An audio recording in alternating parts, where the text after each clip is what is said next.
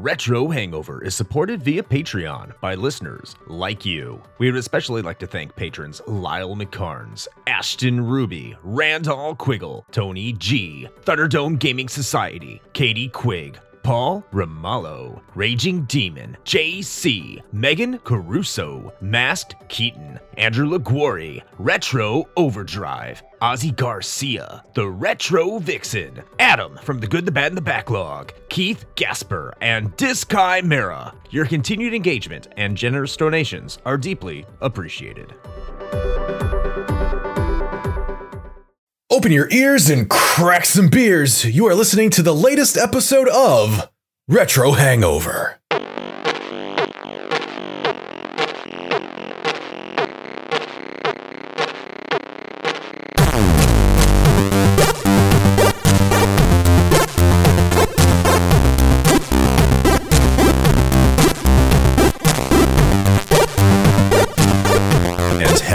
Retro and classic gamers, welcome to the podcast where we are flagrantly favoring flavor, finding fascinating fragrances. This is Retro Hangover. I am your co-host, Chris Copleen, with our special guest, William Cage of Squire Games. And, as always, your host, Shane Fragrant Dick Squire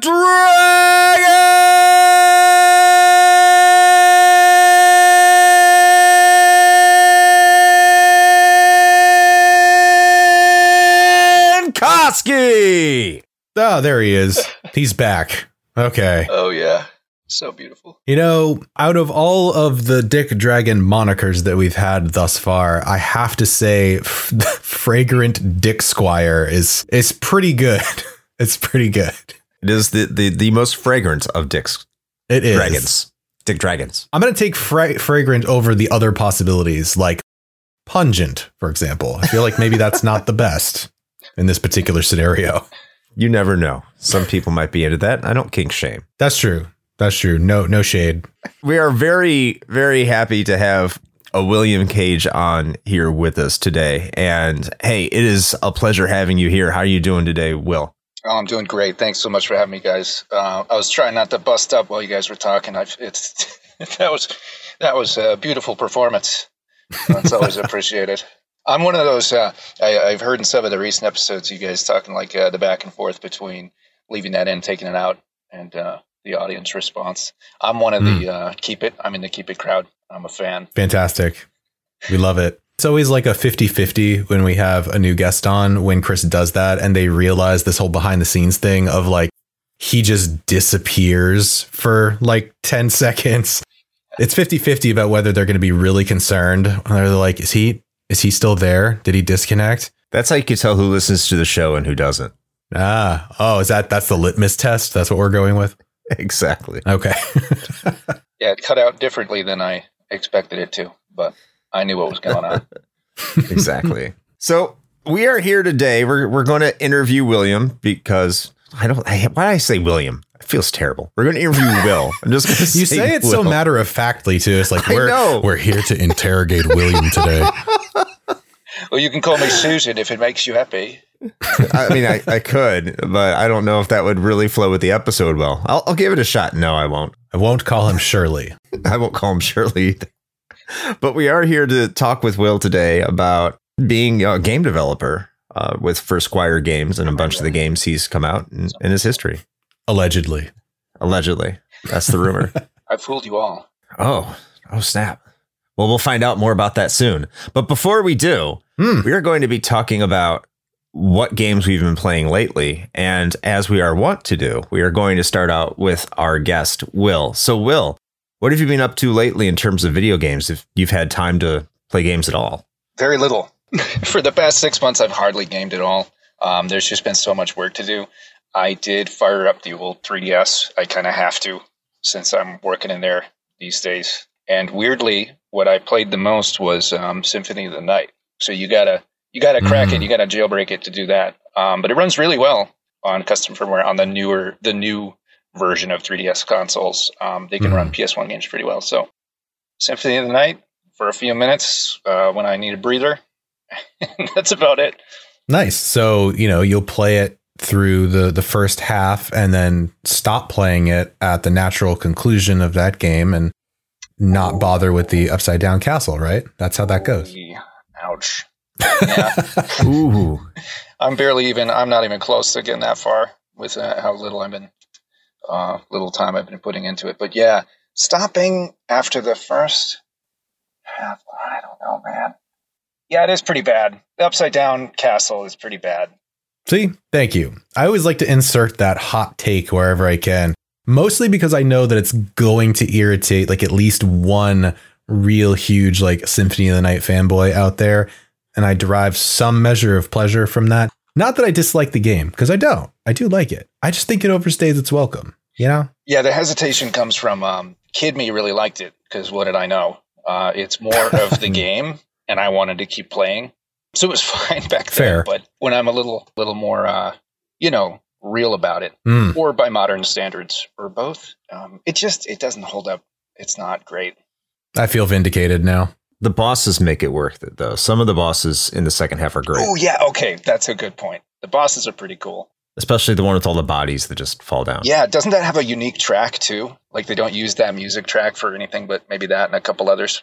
I can't remember that far back. And I just played it like less than a year ago. That makes me a terrible Symphony of the Night fan, especially with an email handle with Alucard in it. I know. Fucking fraud. It's like this operatic, terrifying choral arrangement, something. That's what I'm playing in my head. Now I got to go back and check that out. My internet cut out. Did you say you were playing Symphony of the Night on the 3DS? Yeah, that's right. How are you doing that? Illegally. Custom firmware on the newer systems. It can run. I haven't tried N64, but I know it can do PS1 smoothly. But the older 3DS CPU can't really do it. But yeah, if you do custom firmware, you can load all kinds of ROMs and stuff on there. We may have to cut all this out just for legal reasons, but I am intrigued. I need to do this, and I know we have listeners that would love to do it too. Just get a cease and desist from Nintendo. Hey, I own like 4 copies of Symphony of the Night, so I think I'm all right. I think you should be too. Oh shit! Well, he owns enough copies for all of us to pirate it. There you go. Yeah, thanks, Will. That's how that pirating works. it for all of us. Shane, how about you? What you been up to? Ah, shit. I probably should have been better prepared for this question, considering we talk about it every episode. And yet I am still not, because I am nothing if not a professional. The hell have I been playing lately? All right. So let's see. What was I posting in our Discord recently? So I finally wrapped up Dungeon Siege Throne of Agony for the PSP, emulated beautifully on my Steam Deck, I might add. And you know what? I got to be honest. That game surprised me. It's got that Dungeon Siege jank, and if you played the first game, you kind of know what I'm talking about. It's got the same kind of charm to it, and frankly, it actually grabbed me a lot more than I thought it would. I enjoyed my time with it. I'm gonna put out a rapid fire review on that soonish. Suffice to say, it was a good time. And let's see, outside of that, I've been playing a little bit of Xevious for our monthly high score challenge, the time of this recording in July. And that game it's a game. It's foundational, Shane. It's very important. So you know what? Yes, I don't disagree with you on that point. However, there's some like fundamental mechanics in that game that I highly disagree with. But the competition for it should be interesting at any rate. I'm going to give it a few more shots. But yeah, I think that's honestly most of it. I played the crap out of Shredder's Revenge. You and I couch co-opted it recently. We did. And then I continued to play through some of it some more. I did the 1 credit clear in arcade mode. So I got that achievement. And I've doubled down on the fact that April is probably my favorite character, closely followed by Casey. She does have the thickness. Yeah, well, she does. That's You'd true. probably forget everything else but that thickness. That's true. My mind just goes blank when I think about it. But yeah, probably close runner-up would be Casey Jones, I think. So at any rate, that's been a lot of fun. I'm hoping that, some stuff gets built out on that. But some articles I saw recently said maybe not. So DLC might not have been in their plans, which is kind of a big bummer. But I guess we'll see if maybe that changes with some sales figures. Outside of that, I think the only other thing is I'm still plinking away at some Guild Wars 2. I rolled up a new character a little while back, and so I've been playing a Necromancer. It's been like 10 years since I've played GW2, so been enjoying getting back into that. I forgot how good that game is as an MMO. But yeah, that's pretty much me, man. So, Chris, what about you? What have you been plinking away at? I've been playing some games for this podcast, which will probably be our next mainline episode. So I don't want to get too much into that because it is related to a game that Shane just talked about, and I want to throw this game at the wall repeatedly, and we'll get to that. Yeah. Yeah. Other than that, I played Gris. I made it through the game Gris, which, how do I put this? Like, it's a game that I really want to like, and I probably should like. I just don't know if I really like it or not. It's an artsy game. Mm-hmm. Like very, very artistic. And you're like, yeah, everything here is just, it's jiving, but what? I think that's my general feeling there. I'm going to try and get a rapid fire review out for that as well. And, in honor of our guest here, I've been playing a 6 Engine, which is a part of Squire Games on their website. And I've been really entertained by it so far. I haven't been able to make it all the way through yet. It's still in chapter 1, I believe. If you're a fan of Final Fantasy VI, you got to go over to their website and check it out because it's super interesting. I had a smile from ear to ear as soon as it booted up. And if you're a fan of that game, you will as well. And you'll understand why as soon as you fire it up. It's enthralling. And I'm not sucking your dick, Will, just because you're on this episode. But I will say, just because I am a fan of Final Fantasy VI, it made me extraordinarily happy to see something like that. We're all being totally honest here. That's the policy. I try to be. That actually reminds me. I don't know why I didn't mention that, but I've been playing some Fragrance Story too. I was trying to knock out some of the challenges 2 days ago, I think. So also been enjoying getting through that. Well, what little there is of it. But yeah. Well, honestly, I was actually, at first I was surprised by how short it was, but then I was surprised at how there was a longer tail at the end with like the additional challenges and stuff. I was not expecting that. We're talking about the game, not something else, right? Yes. I don't even know what's going on anymore. It's on a need to know basis, Chris. It's fine. Okay.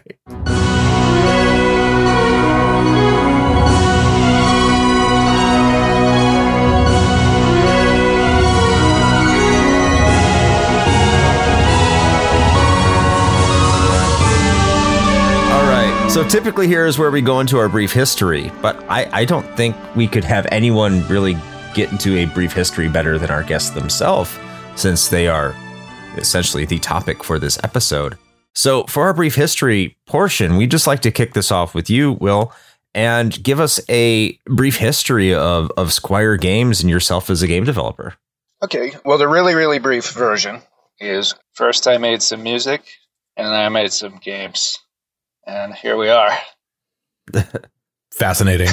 The slightly longer version is, I grew up on Super Nintendo. I always wanted to make music in the style of like Final Fantasy, Chrono Trigger, stuff like that. So ways back, about 10 years ago, I started just trying to make music like that. So I had like an old version of Fruity Loops and some sound files, sound fonts, and wave files from the Super Nintendo, from those games. And, I would try to write a melody like Chrono Trigger using the instruments from Chrono Trigger.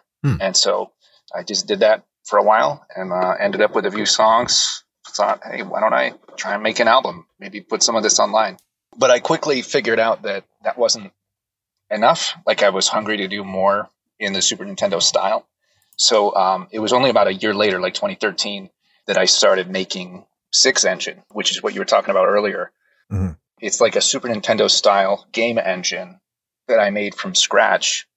Originally, it was to kind of showcase the music I was writing in context. Because prior to that, if I wanted to write authentic Super Nintendo music and kind of show it in Super Nintendo context, you would have to get like a ROM or a flash card or something and like hack it into a Super Nintendo game, right? Mm-hmm. And that's not very user friendly. So if I wanted to share my music and kind of present it in a Super Nintendo context, then I'm a developer, like by day. That's my thing. So I was like, maybe I'll just cook up a little game engine that I can put some of my music to. well, that kind of went spiraling out of control. And I kept wanting to make more and more stuff. So all of this music and game engine stuff was nights and weekends for a lot of the last 10 years. It wasn't until last year that I flipped the switch to full time. So it's maybe a few years worth of albums that I've written or game content that I've cooked up, but it's like stretched out over a decade because it had to be part time, you know. Last year was the big change. I had enough going with Nintendo kind of behind the scenes and some donors and patrons chipping in that I was able to kind of switch over and pursue this full time. But the tricky part is last year, right when I started pursuing like making not just some web engine hobby thing, but a real Nintendo game with Nintendo, they were winding down their consoles that I had access to. So we can get more into that later, but this is where I am now. I'm working through the limbo state of finally getting published with Nintendo, but being stuck on their outgoing consoles. So yeah, music and then games and then more games. And here we are. That's actually really interesting for some of these questions I have coming up. That provides quite a backdrop. I'm interested in seeing what those answers will be, but we'll start out with some easy ones for you as we get into the chat here and just kind of more of the interview. So that's the history of developer. Let's jump to the history of you. When did you start playing games? It sounds like SNES was really foundational, but was that really where you started playing video games? So I grew up in Seattle, but I was actually, because of my parents, there was some project in another country, and we lived in Hawaii for like a year and a half or something. And so I played my first games in Hawaii on an NES, and I didn't take to it in the same way that the Super Nintendo hit me. They're not great games, and I think I've heard enough of you guys' podcasts episodes that I'm not alone to an extent. Like Nintendo Hard, right? Like they're just it's not as much fun. But yeah, so I did play NES, was my first, but it didn't stick with me like Super Nintendo. I can hear that. Yeah, no, I'm glad that I can hear somebody else saying that, because that's the way that I felt about it for a long time. Like, even though I definitely had an NES, I mean, granted, I started with a Master System, which is a whole different ball of wax, but it wasn't until the Super Nintendo that I was just like, oh, okay, like I get it now. So I suppose on that note, then, it sounds like I might know the answer to this question, but I'm curious anyway. If you had to pick favorite game and console of all time, what would those two things be? Oh boy. Yeah, so there's different definitions for like what your best game would be. Is like Desert Island, you have to play that and nothing else? Or is it the thing that stuck with you the most? I would say, for the context of this question, let's say the thing that really stuck with you the most. Yeah, so I had a feeling that's what you were going for. And I'm not sure this is the best answer, but Final Fantasy VI is like, it's begging me to pick me, right? It's a pretty good answer. It's like, it's between that and Chrono Trigger, because Chrono Trigger aged better. I think it's more accessible, you know? And so to modern me, I just feel better picking up Chrono Trigger. Sure. But yeah, Final Fantasy VI had probably the biggest impact on me. And it's Super Nintendo, of course. Okay. It's just I figured that might have been the case. Yeah. That system is like it's like the sweet spot, the tipping point, as you're trying to get more graphics capability, but you still have to use your imagination quite a bit. So you get those kind of super deformed chibi characters. But you can tell when they're upset, happy, sad, angry. And in the music, you can tell if it's supposed to be a flute or a violin or something. So it's like you have just enough that you can tell what's going on and let your imagination do the rest. Whereas, what is it, third generation, right? The NES stuff, it wasn't quite, you couldn't tell a flute from a violin. Right. Unless I don't think any of the expanded boards really did that. I think most of the sampling was just for different drums. But yeah, it was very limited. So yeah, that's the sweet spot, Super Nintendo. I actually have to 100% agree with your assessment between Final Fantasy VI and Chrono Trigger, with Chrono Trigger aging better. And I can understand what you mean by Final Fantasy VI landing more emotionally and more attached to you. I can relate with that 100%. I tend to lean more towards Chrono Trigger now than Final Fantasy VI, but Yeah, I completely understand where you're coming from. Now, when you were talking about using your game development skills, using, games to kind of showcase your music, when was the exact moment you decided to get into game development? Was it just because of your music, or did you have an inkling that this is something you wanted to get into beforehand? Oh, that's a great question. I mean, I always wanted to make games for as long as I wanted to make music, but I just sort of, at least for music, I can just pick up a copy of Fruity Loops or hit. I don't really play piano, but I could go up to a piano and kind of plunk out some stuff. It's easier to dive into. I will say over the years, I would make little game engines in various languages for fun, but I wouldn't really, it felt too far away. At least with music, you can just kind of, by 2012, when I got started, self-publishing was a thing for music, right? There's Bandcamp and stuff. So it was already much more accessible than maybe proper game publishing was. So yeah, music just felt more accessible, but the desire was always there for both. And I had been tinkering my whole life. But career-wise, it's more of like straight up web development or full stack, working for some garbage company. I won't name names, but I've worked for a bunch of stupid desk job gigs that I don't like. I'm so glad to be working on games now. Oh, I hate it. I hate the politics. Ugh. But yeah, it was like web dev stuff. Yeah, it was a natural fit too. If I'm going to tinker with games and maybe try and put a little something out there, a short game thing for my music, then putting it on a web page was an easy place to start. And it kind of kept my skills sharp, so it's not a total waste.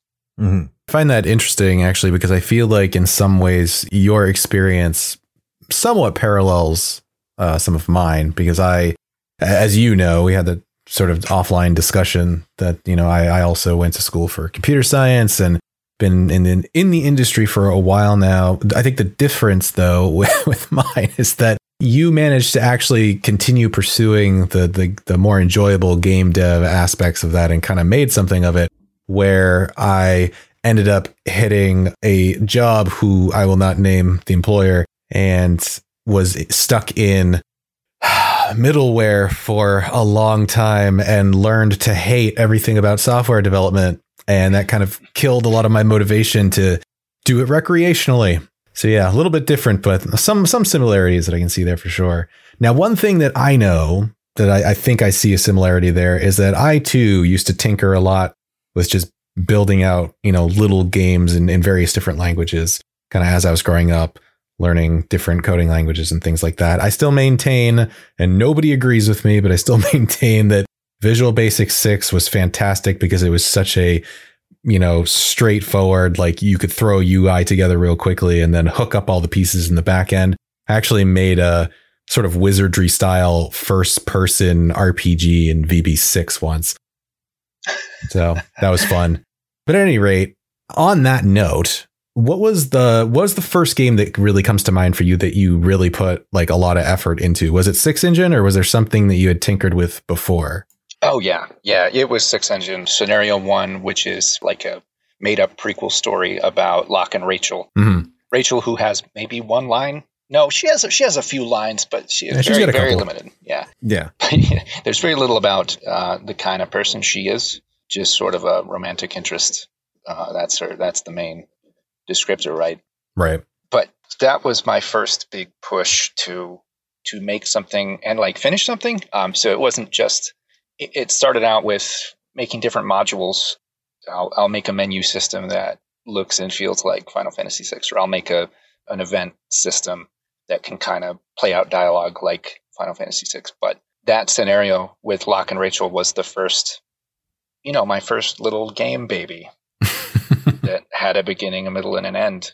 So it was really fun, and it was so satisfying to button that up. I will note that it is not public, and it will not be public.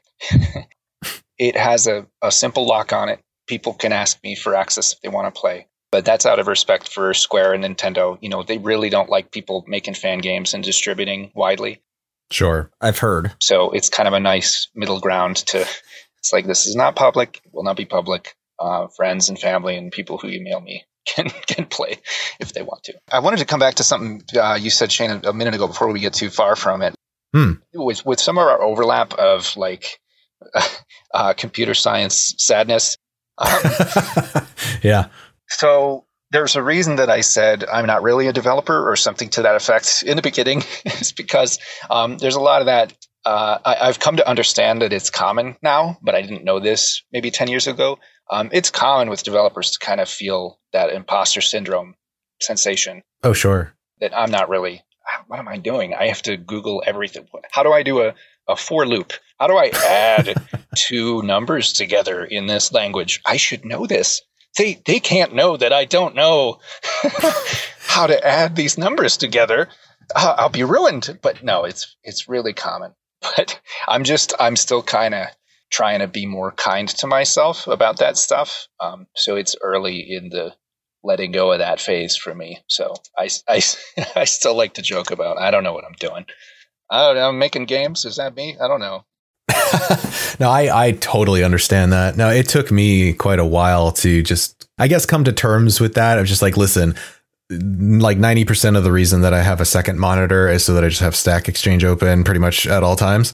And that's it. And it's this weird, like, it's less so now. I think you're right. But it was this very strange sort of like unspoken general understanding, I think, among a lot of software developers of like, yeah, this is totally what we do. But then anytime you would talk to anybody who wasn't a dev, especially like management or like in an interview, heaven forbid. Oh, no. It's like, okay, whiteboard out all of this pseudocode right now. And it's like, dude, I'm never going to do this. Like, if you actually hire me, like, this is not how people work. Yeah. So no, I totally get it. I like that. You know, if I'm not desperate to get a job, I kind of like the idea of them outing themselves as that type of a, we're looking for that. Just write out easy way to weed them out. A bunch of vocabulary on a whiteboard that you haven't needed for 10 years. I'm not going to. So I like that because I can be like, no, just no, I'm not the person you want because I can't do that. For sure. So I'm curious, like, so from 6engine, what were some of like the best lessons that you kind of took away from that experience? Well, beginning, middle, and end to a project is important because you tinker with things and you have a little module or a little engine, a little proof of concept, and it can be pretty cool. Maybe it's even a proper game, but it's just a really short one. So like if I made a proof of concept of 6engine that just had a single screen with Locke and Rachel, and you can like get into a battle, and then after you defeat the enemies, then the story's over. You can start really small scale, but as you scale it up, you learn quickly about some of the other components of game development, like balance over time. Mm-hmm. The longer your game is, the harder it is to balance character growth or the pacing of story. So all that stuff, it was a great learning experience for me to stretch out. This was 2-3 hours maybe of content. Mm-hmm. I think the typical playthrough is a couple hours. Mm-hmm. So it's not super long, but this was the first time I had ever made something with a beginning, middle, and end that's a couple hours long. So it was great. I learned so much about balance and also like playtesting, interfacing with an audience. So I had an audience of a few hundred people in the beginning before it was released that were willing to test it and give feedback. And that was great. So it was a first for that for me as well. So yeah, I learned so much from that. Mm-hmm. So I'm going a little bit off script here, but I'm actually just curious. How did you manage having that many people sort of QAing for you? Like, how did you wrangle all of that feedback? There's a little more to it than this, but the short answer is they basically came from my music. Okay. So it's weird, the shift into game development proper over the last year, because prior to that, it really was mostly just whatever overlap in my modest little bit of followers of my music that were also interested in this gameplay that I was cooking up. But it was enough, a percent of a percent, that I had a really nice group of people willing to play test for me. Mm-hmm. Nice. So shifting gears a little bit, just going to move more onto what I see is your mission statement for Squire Games. You openly state on your website, or at least what I've seen from you, is your desire to remain as someone as a nonprofit developer / publisher. What inspired this decision to focus on the nonprofit status? Which piece of this do I want to share? There's so much. There's so much. I guess I've seen enough greed up close to be not just turned off by it, by excessive profits and chasing after them, but very strongly opposed, resisting it, and wanting to take a stand against that kind of thing, if that makes sense. Mm-hmm. No, totally. Yeah, it isn't just that. It isn't just that I'm kind of grossed out by greed. There's an effect on the products you make. If I want to make something that is profitable, like if I want to make Fragrance Story as profitable as possible, then there are some go-to tactics.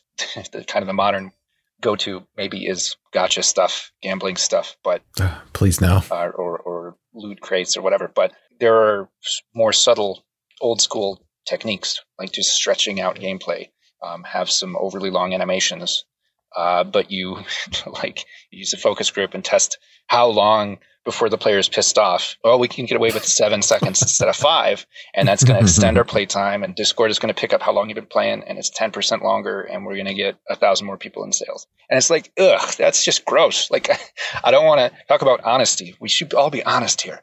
Let's just tell some stories and be honest about, I struck the enemy, and here's what it looks like, and I don't need to drag it out.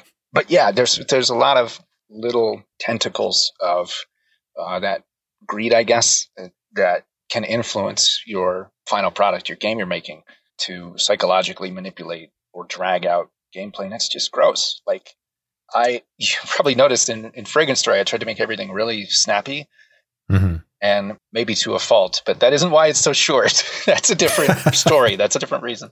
But I did try to make it like the menus are quick, the actions are quick, and I'm not looking to waste anyone's time to artificially stretch out my game. Yeah. Well, I mean, I will say, as from a firsthand account, the snappiness of everything was very, very much welcome. It feels good to play. Definitely, and I think that's something that we've talked about a number of times on the show when we talk about certain games. It's just like this, I won't say indescribable, because we do our best to kind of put it into words, but there's just this certain feel to a game that if it's off or if it feels right. And it's a really hard thing to kind of strike that balance.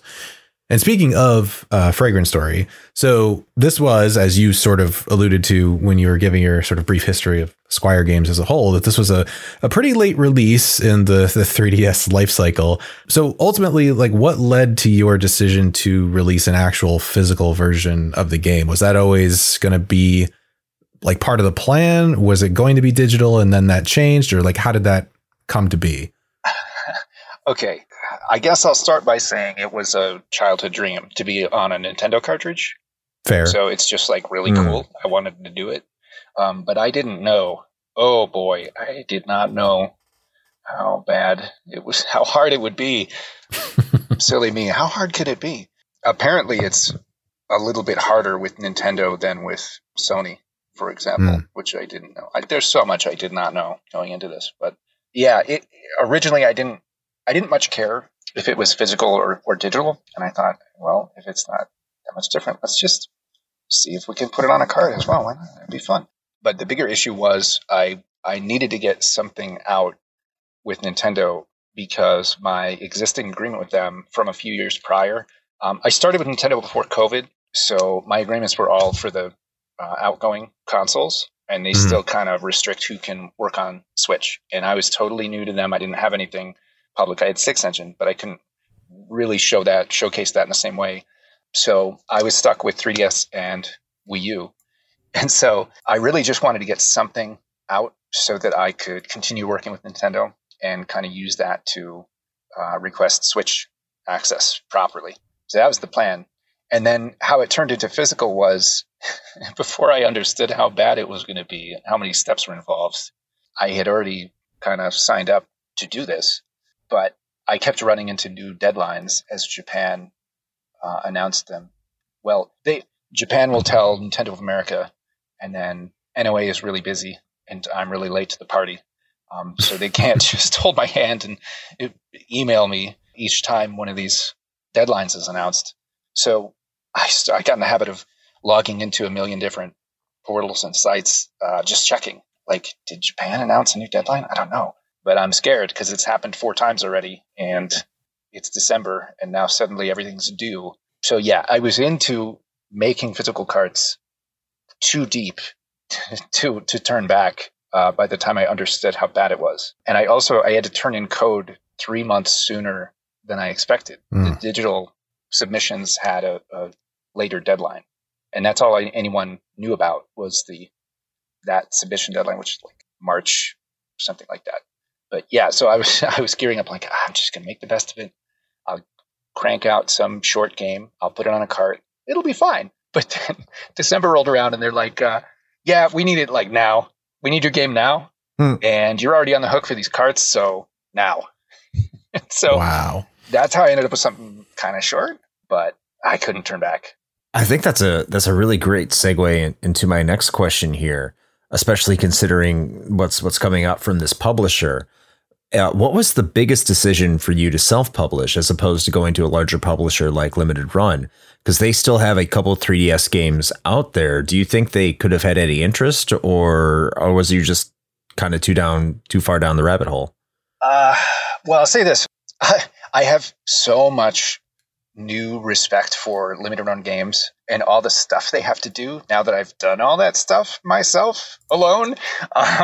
When you scale up production on this stuff, it's like, holy crap. If I had had a team, it would have been way, way easier. If you're going to sell 100 units or ship out 100 units, that's okay.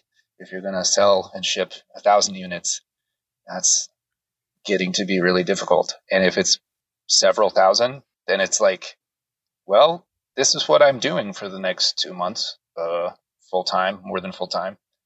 So yeah, it would have been great to work with someone who's established, they know what they're doing, and they, all likely to have a team to help, like more than one person shipping some stuff out, for instance. But the biggest issue is back to that nonprofit thing. So I'm running really lean. I'm working off of personal funds, some modest donations, and Patreon support. But it's super lean. It's a really tight, tiny budget. And for someone like me to make cards is a huge undertaking. It's really expensive. And some of the printing, manufacturing, some of these steps are really expensive. And if I work with another publisher, then there has to be profitability for them somewhere in there, Sure. Mm-hmm. But that screws up the numbers even worse than they already were. They were scary numbers to begin with. But now I got to make room for that. It couldn't work. I would have needed to wait longer and have more capital to start if I wanted to work with someone else. So to make a nonprofit, I really had to do it myself. It's possible there's a Limited Run Games similar like publisher out there that is willing to do nonprofit or do it for free, but I don't know of one.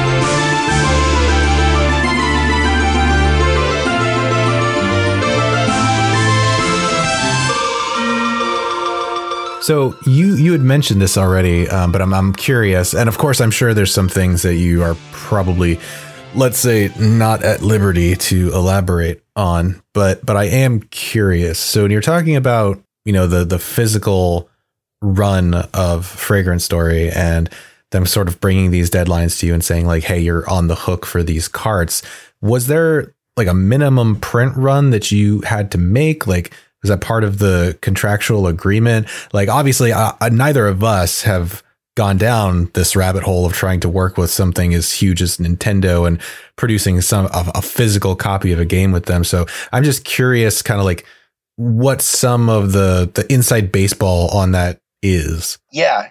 Okay. This is part of the fun. Side note, Super Nintendo is great because of the limitations and working creatively around them. That's where you get some of that beautiful, this is a flute, this is a violin, this character is happy or sad, but you still get to use your imagination. Mm. Well, getting something beautiful out of limitations feels a lot like the exercise that I'm going to do right now for your question. Because non-disclosure agreements I don't want to blow this with Nintendo, so I try to be really careful. Of course. But I can be creatively vague and I can allude to things, and it's probably fine. So I'll say that the previous generation is said to have, I haven't even confirmed this. That's how you know I'm safe. I don't actually know. But the previous generation is said to have a higher minimum order than the current generation. So to whatever extent that's true, I would have felt that. But yeah, they do have requirements. And Nintendo, like I said, from what I understand, I've only worked with Nintendo. I haven't worked with Sony. But from what I understand, Sony handles a lot of those selections for you, or they do some of the pack out for you. Whereas I had to choose, I'm going to work through this channel or I'm going to do this many units. And they do have minimums. Yeah, they have minimums. And they have an order of operations. You have to select this first, and then you have to produce these documents next, right? So there's a lot of steps. How'd I do, Doc? Are we vague enough? Are we totally lost? No, that's great. No, I'm sure you have to. It's a little bit of dodging landmines in order to even answer that question. So I appreciate you doing that. But I'll add though that a lot of people ask, particularly collectors, because when I have my game Fragrance Story is on the eShop for $4. Like, I'm not bashful about this. Is a silly, tiny game. It's just my first foray. So the cartridge is just kind of a novelty. It's like a collector thing if you want it. It's a cool thing I wanted to do. So that audience being mostly collectors, a lot of them wanted to know how many are there, because if there's 1 million of them, I don't want to hang on to it and expect it to appreciate in value. But if there's only 100 of them, then I want it now. So to those people, I try to say it's comparable to the short runs that you've seen from other companies. There's a couple of short runs for 3DS that have happened later in the console's life, and mine was very similar to that. So I suppose that's actually a beautiful segue into the next thing I wanted to ask you then, which is... Oh, great. Bonus points for me then. Yeah. Yeah, I mean, honestly, you're doing a better job at it than Chris usually does, so, Hey. And I try. You do. Will just makes it seem worse. Effortless, I don't know what to tell you. Right?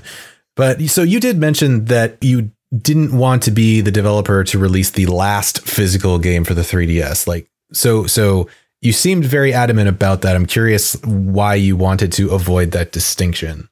Ooh, okay. Yeah. So going back a minute to like, where did I get my audience? I started out with playtesting from like fans of the music I was making. And that sort of grew a bit as word got out about Six Engine. That user base grew a bit. But with this latest push with Fragrance Story, it's a totally new ball game. It's on a new scale. It's a user base of 3DS, which is like 75 million or something. Yeah. I mean, I don't know how much of that is the US, 30, 40, maybe more than half of that is US, but it's a huge millions of users in that user base. And to all of them, I'm totally unknown. I've been screwing around with this stuff for like 10 years, but they don't know who I am. I came out of nowhere.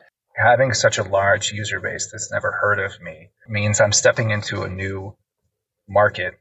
It's not just the audience that I don't know. It's the players, the game makers that I don't want to step on anyone's toes. Mm-hmm. I don't want to make claims that are going to hurt someone or hurt me later. Plus, I'm not trying to push sales based on a gimmick or something like that. So I don't want to screw up anyone else's marketing. I don't want to make any enemies before I've even arrived in this new market. I actually wanted to release the game in February, but because I'm bad at filling out paperwork and I'm a total noob at publishing and working with Nintendo, I suffered a lot of delays because of that, my own incompetence in publishing, among other things. So yeah, I just ended up being later. I didn't want to be. Okay. Yeah, I can completely understand that. And I mean, it doesn't seem like you're going to be, because Limited Run is coming out with a couple of 3DS games that they've already announced. And of course, if they're announcing it, they're much like the Vita, there's probably going to be some behind the scenes competition as to who's going to like release the last physical copy of the 3DS because, well, bragging rights and whatever, So you've avoided that. So that's all right. But it's doubling back to a point you made earlier, as while staying on that line of reasoning, is that your releases through your website, one of which, full disclosure, I have a copy of, It seemed heavily influenced by modern trends in game collecting, specifically with the strictly limited run, the more limited online sales. So with that being said, what's your thoughts overall on game collecting? Because you kind of sounded off on game collectors in a previous comment as well. I used to be more interested in it myself, but I got out of it. That's actually how I funded some of the early projects that I wanted to do and try to be nonprofit and get everything cheap as I could. I had a small collection of games and I sold all that to fund some stuff. Like one of my albums, I had a Super Nintendo style box. So I got out of collecting early on and doing some of those weird creative projects, but I still, having been a collector at one time, I can still kind of appreciate what people might be into.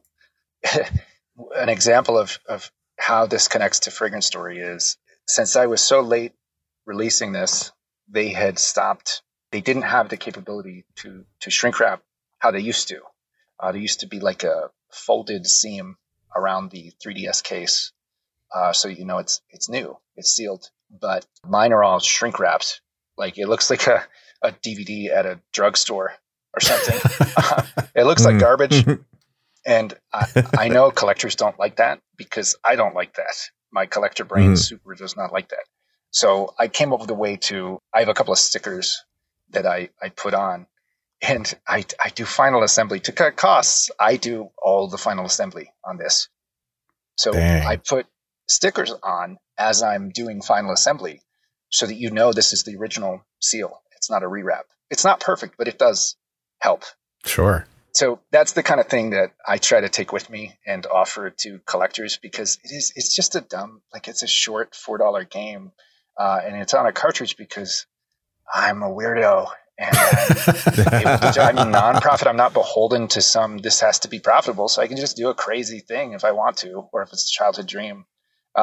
So here we are, but I don't want to just do it for the sake of doing it. I do want to keep in mind things like that, because I think people do appreciate, especially the percentage of people that seem to be collectors, like I was saying. So many of them are in that crowd. So I really wanted to do something cool for that. Well, having that personal touch is definitely very nice. Also, really explains some of your verbiage in some of our email back and forth, because at first you were just like, I've just been really busy like packing stuff. In my head, I was just like, doesn't somebody else do that? Like, when you produce games, doesn't someone else pack that stuff? And nope, now I totally get it. It's just me. Yeah, what you would normally get with an old school 3DS release, it's that usually a white case. I think some of the third parties or first party is red cases. Anyway, but you have that white case that's about 5 inches by 5 inches, and there's a cart inside, and then it's shrink wrapped. In my case, since it comes with a CD, it's somebody compared it to the Samus game. Samus Returns came with a soundtrack for 3DS. So it has like that outer carton, but I could not afford to offer these things if done by someone else. So I had to do final assembly because I just couldn't afford not to. I have to say, because of your decision to put those stickers on there, like when I opened up my copy, I felt horrible opening it up. I kept the shrink wrap with the stickers on them. I was like, I can't throw this away. I can't do it, but I want to open this up. I want to play the game off the cartridge, because that's just, my lizard brain mentality is I bought this game on a cartridge. I'm going to play it on a cartridge. And I was like, this is wild. I feel terrible. I kept the shrink wrap. It's in the box. And it's like, That's why it has scratch and sniff too on the outer carton. If you want to pay to do that, who's even going to do that? That's going to be another expensive step. Good point. That, again, needs to be profitable. But if I'm doing this with I've mentioned before that I like to bust out my leftover COVID gear, like gloves and stuff, so that it's a sterile environment, very carefully controlled. It's tiny. I live in a tiny place. I got to do these in small batches because I don't have a lot of space to work with. But yeah, bust out the COVID gear and carefully manufacture these things to high standards. But that gives me the chance to substitute a scratch and sniff top seal sticker instead of a regular clear unscented seal sticker at the top. That is just wild. I think that's kind of fun. I take it, was that inspired by Earthbound? It had to have been. Indirectly. It's not just Okay. Earthbound did it. It's more like my game stinks too. Yeah. It does not stink. It's a good game. Give yourself more credit. We'll get into that later. I'm sure. I'm proud of the work I did. Yeah. Kind of deviating here before we go back more into development here, just more of a personal question. You said you were a collector for a little bit in terms of, video games. You see what the hobby is going through right now, but what's your personal, if you have, I don't know how connected you are. I guess this is what the question is. What's your thoughts on the overall state of the hobby of game collecting? Yeah, it's tough now because of the shift to digital, right? And there's good and bad to places like Limited Run. It's cool what they're trying to do, but the market is differently saturated. If you have like a shovelware title that's digital only, and then they strike a deal with Limited Run to make 1,000 physical units of this throwaway Subway Surfer Fruit Ninja clone, something that's 10 minutes of gameplay. But now it's on a cart, and it's officially like it has that number from Nintendo. This is cart number 3005, and you have to have it if you're a completionist collector. So in that way, the landscape is so much different now that if I was still into collecting, that would be a huge wrench to me, because I don't want to exclude a title just because it's a Subway Surfer clone. But it's weird. It's weird now. So yeah, the shift to digital messes with my collector brain. I don't know. There's also the instruction manuals going away bugs me. So as a collector, that's another thing that if I was still into collecting, I would be turned off by that. Mm-hmm. I miss the beautiful instruction manuals that had a little bit of a guide at the end, or just a lot of artwork. You miss out on so much artwork when it's just that glossy insert on the case itself, and that's it. Yeah, I miss the days of instruction booklets. Yeah. No, me too. I've said this before, probably more than once, I think, on the show. Man, I feel like I got almost as much mileage out of some of the instruction manuals of some of the games that I played than the actual games themselves.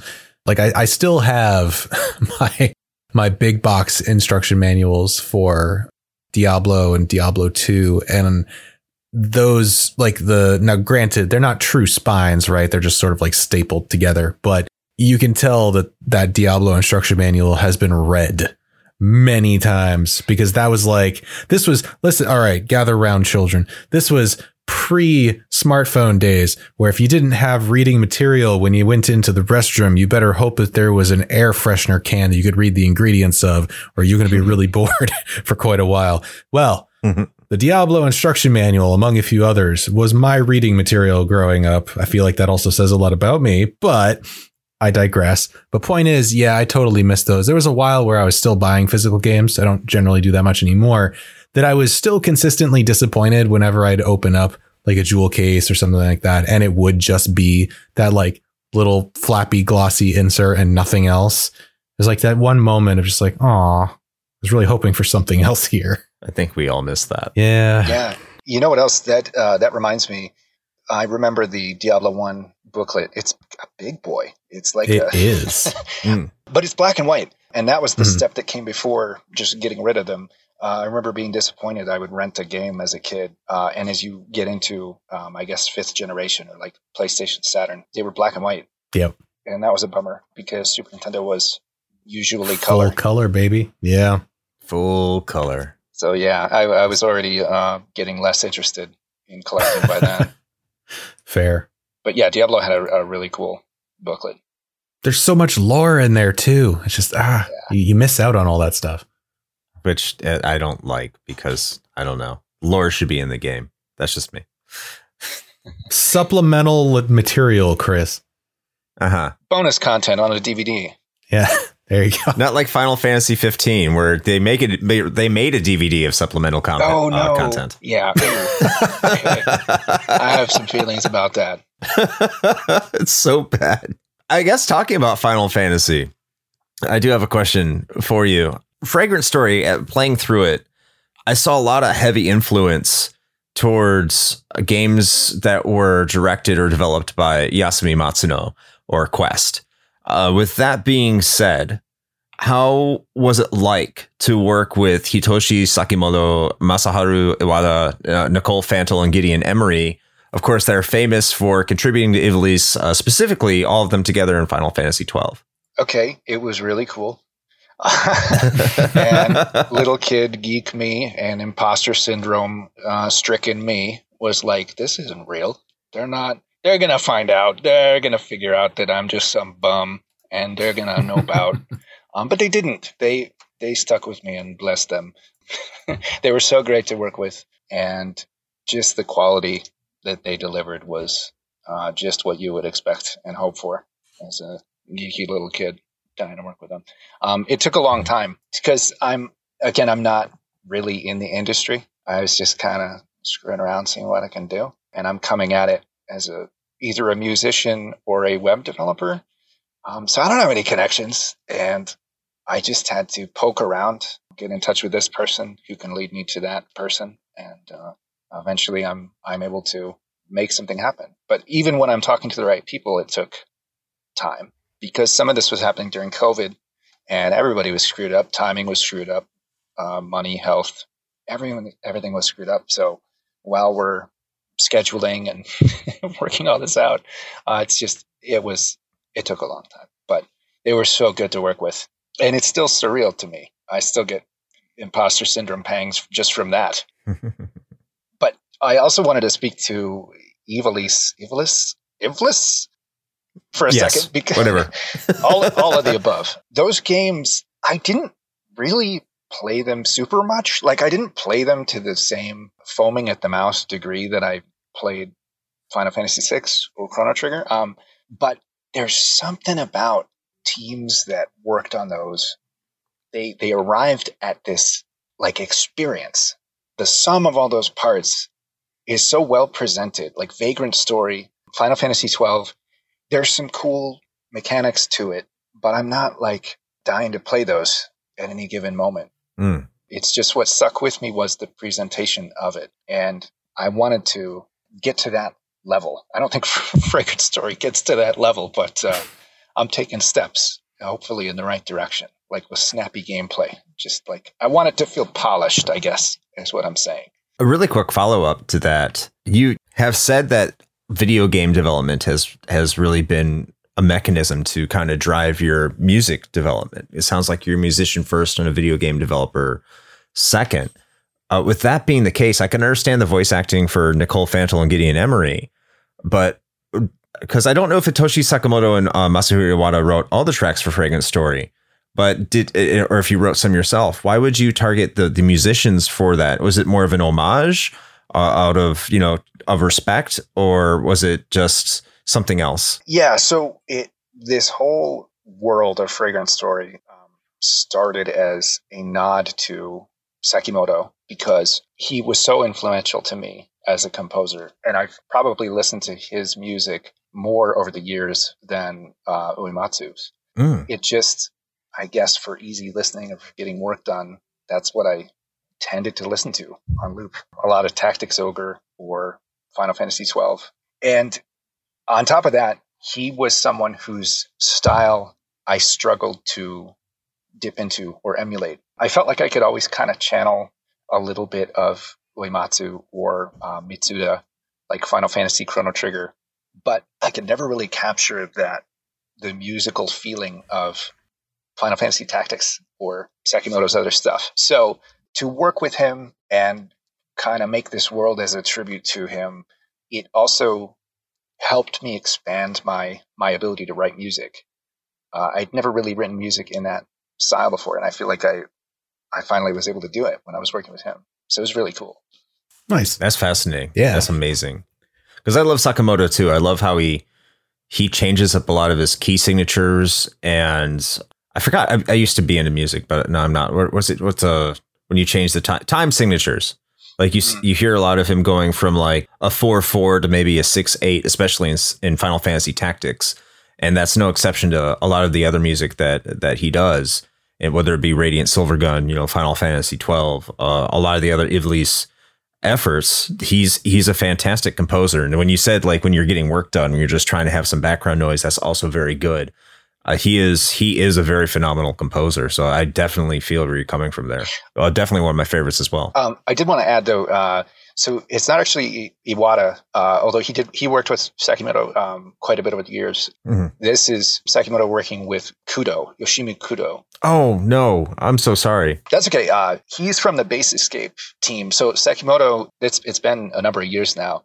Years back, around the time that Final Fantasy XII was in development, I think, Sekimoto came up with this idea of having like a stable of composers that he can work with. Mm-hmm. So he made Base Escape, and a number of people have joined and left since then. I want to say Iwata was contributing to some of that in the beginning. Yeah, so Kudo has been there, I think, since the beginning. If not, then he's been there a very long time. And Kudo is right around my age, and he loves Tactics Ogre and Final Fantasy Tactics. So when I got to talking to them about doing some of this music with them, with Base Escape, Sekimoto, Kudo, it was Kudo in particular that showed an interest. He's like, listen, I want to take the lead on this. I want to work with you guys and contribute some music. And so it was so cool that this guy I don't know very well, but who's worked with Sekimoto could be a part of it and bring that kind of enthusiasm. Yeah, that was unexpected and thrilling for me. Yeah, I was going to say it must have been really difficult not to just completely geek out and fall all over yourself in the process. Yeah. Every time I talk to one of the guest people that I've worked with, I have to like draft something in my head or in the email box and then like erase it maybe 3 times over. And then I'll probably be on a level-headed message. Just calm down. Okay, try again. Calm down more. Now we're okay. Oh, that's great. All right. So, William, we're actually getting close to the end of the grill of the interrogation. You've done a fantastic job, but I am curious, what is on the horizon for Squire Games going forward? Are there any future projects in the pipeline that you'd like to share with folks, or what's going on? Oh yeah, definitely. So we'll start with Fragrant Story, especially given the unexpected response to it. Mm-hmm. I thought that a few people would be interested. I didn't think that I would sell out of the stupid cartridges in like 2 months, and that I would just be working double full time for 2 months straight. So I want to do an update for it. I want to add missions, and I'm still kind of working with Nintendo on what's possible for that. But enough people have shown interest that if they will still let me, if it's not too late, I want to add content to Fragrant Story. Nice. That's next. That's the hottest item on the list. But after that, I want to go back to what I originally was going to start with, which is Otosan. Mm-hmm. Because Fragrant Story was like a spinoff of this Otosan, this Earthbound-like game that I'm making. Fragrant Story is supposed to be just a mini game in Otosan.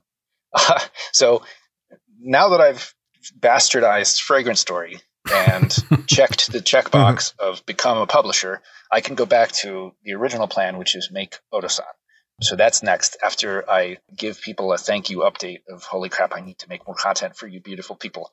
After that, it's back to Otosan. And then in the distant future, there's a game called Cosmo Break that's designed to be close to Chrono Trigger, but it's its own thing. And I can't really say much about that other than I'm really excited, and it's hard to shut up about it. But I have a number of amazingly talented guests that I'm so excited to be working with them, and it's going to be so cool. But yeah, Fragrant Story update, and then Otosan, which it's going to have to be on the Switch in all likelihood. It's not on the 3DS anymore. But yeah, and then in the distant future, Cosmo Break. Well, I'm sure that I speak for both of us when I say that I am eagerly looking forward to what you're doing next, because I mean, if you could pull off what you did with Fragrant Story, your self-proclaimed dumb little game, then I am definitely eagerly awaiting a much meatier release for sure. Yeah, same, definitely. Echo everything Shane said right there. I'm very much looking forward to it.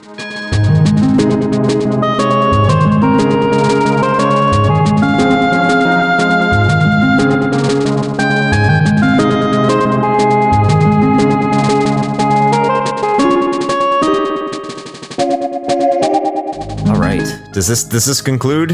I think this concludes the interview here. I think so. Hey, Will, thank you so much for making some time and stopping by and having a chat with us. I don't think I could ask for more, man. You asked like so many questions in terms of just being a self-publisher and what it's like to be a smaller developer. And thank you so much for being here today. I really appreciate it. All right. So, Will, you kind of already started touching on kind of what Squire Games is doing. But for the folks that might already not know how to find you and find these things that you've been working on, how can they go and start taking a look at a lot of this fine work that you've been doing and your upcoming content? Sure. So you can look me up either by my name, William Cage, or you can look up any of the games, Fragrant Story, Odasan, Cosmo Break. There's not much there.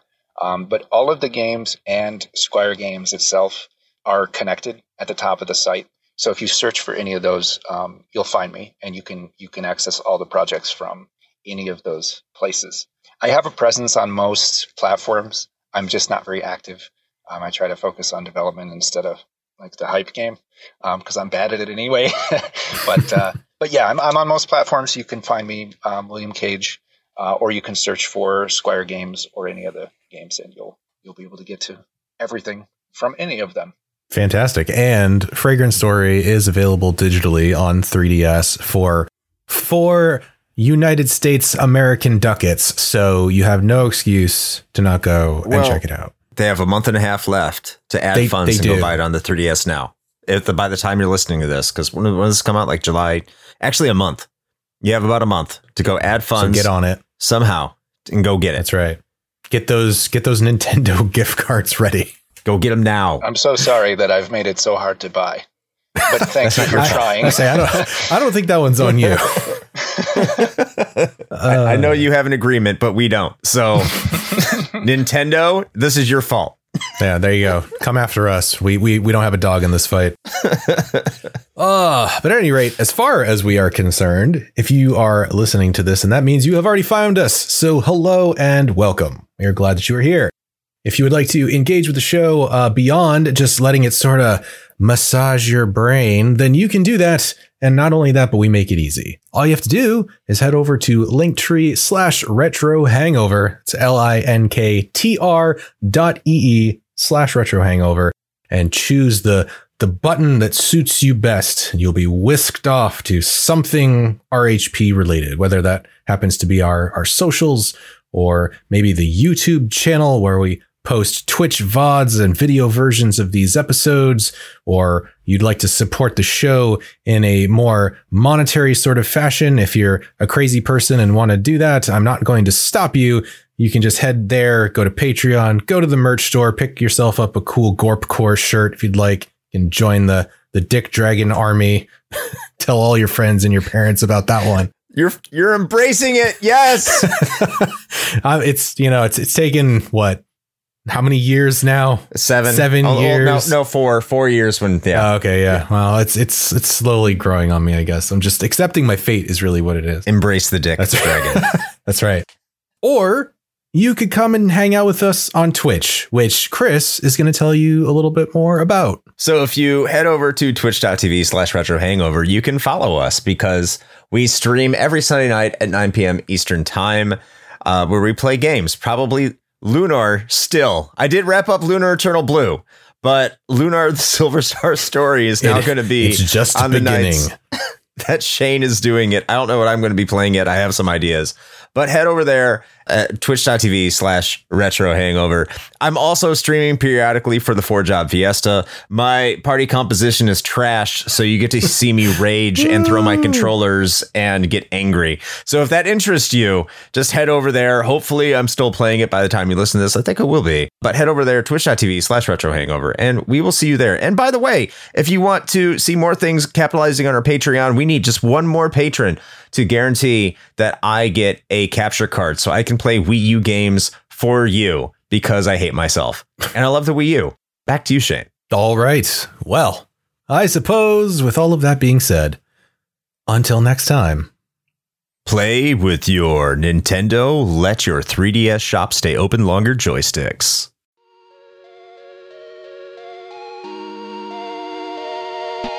Shane here with a quick message. You know, the one rule Chris and I have always gone by regarding advertisements is this. It has to be something we use and can personally vouch for. If you know me, you know I love coffee, and Bones Coffee Company has been my go-to for home brewing for quite some time now. Their small batch beans come in an impressive variety of flavors like Mint Invaders from Chocolate Space, or Electric Unicorn, which I swear tastes exactly like Fruity Pebbles.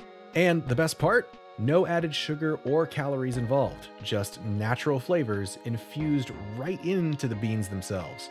Build your own sample pack of 5 4-ounce bags to find out which flavors speak to you, or jump in head first with full 12-ounce bags. They've even got K-Cups. Step up your homebrew game with Bones Coffee by visiting bit.ly/RHPBones. That's bit.ly/RHPBONES.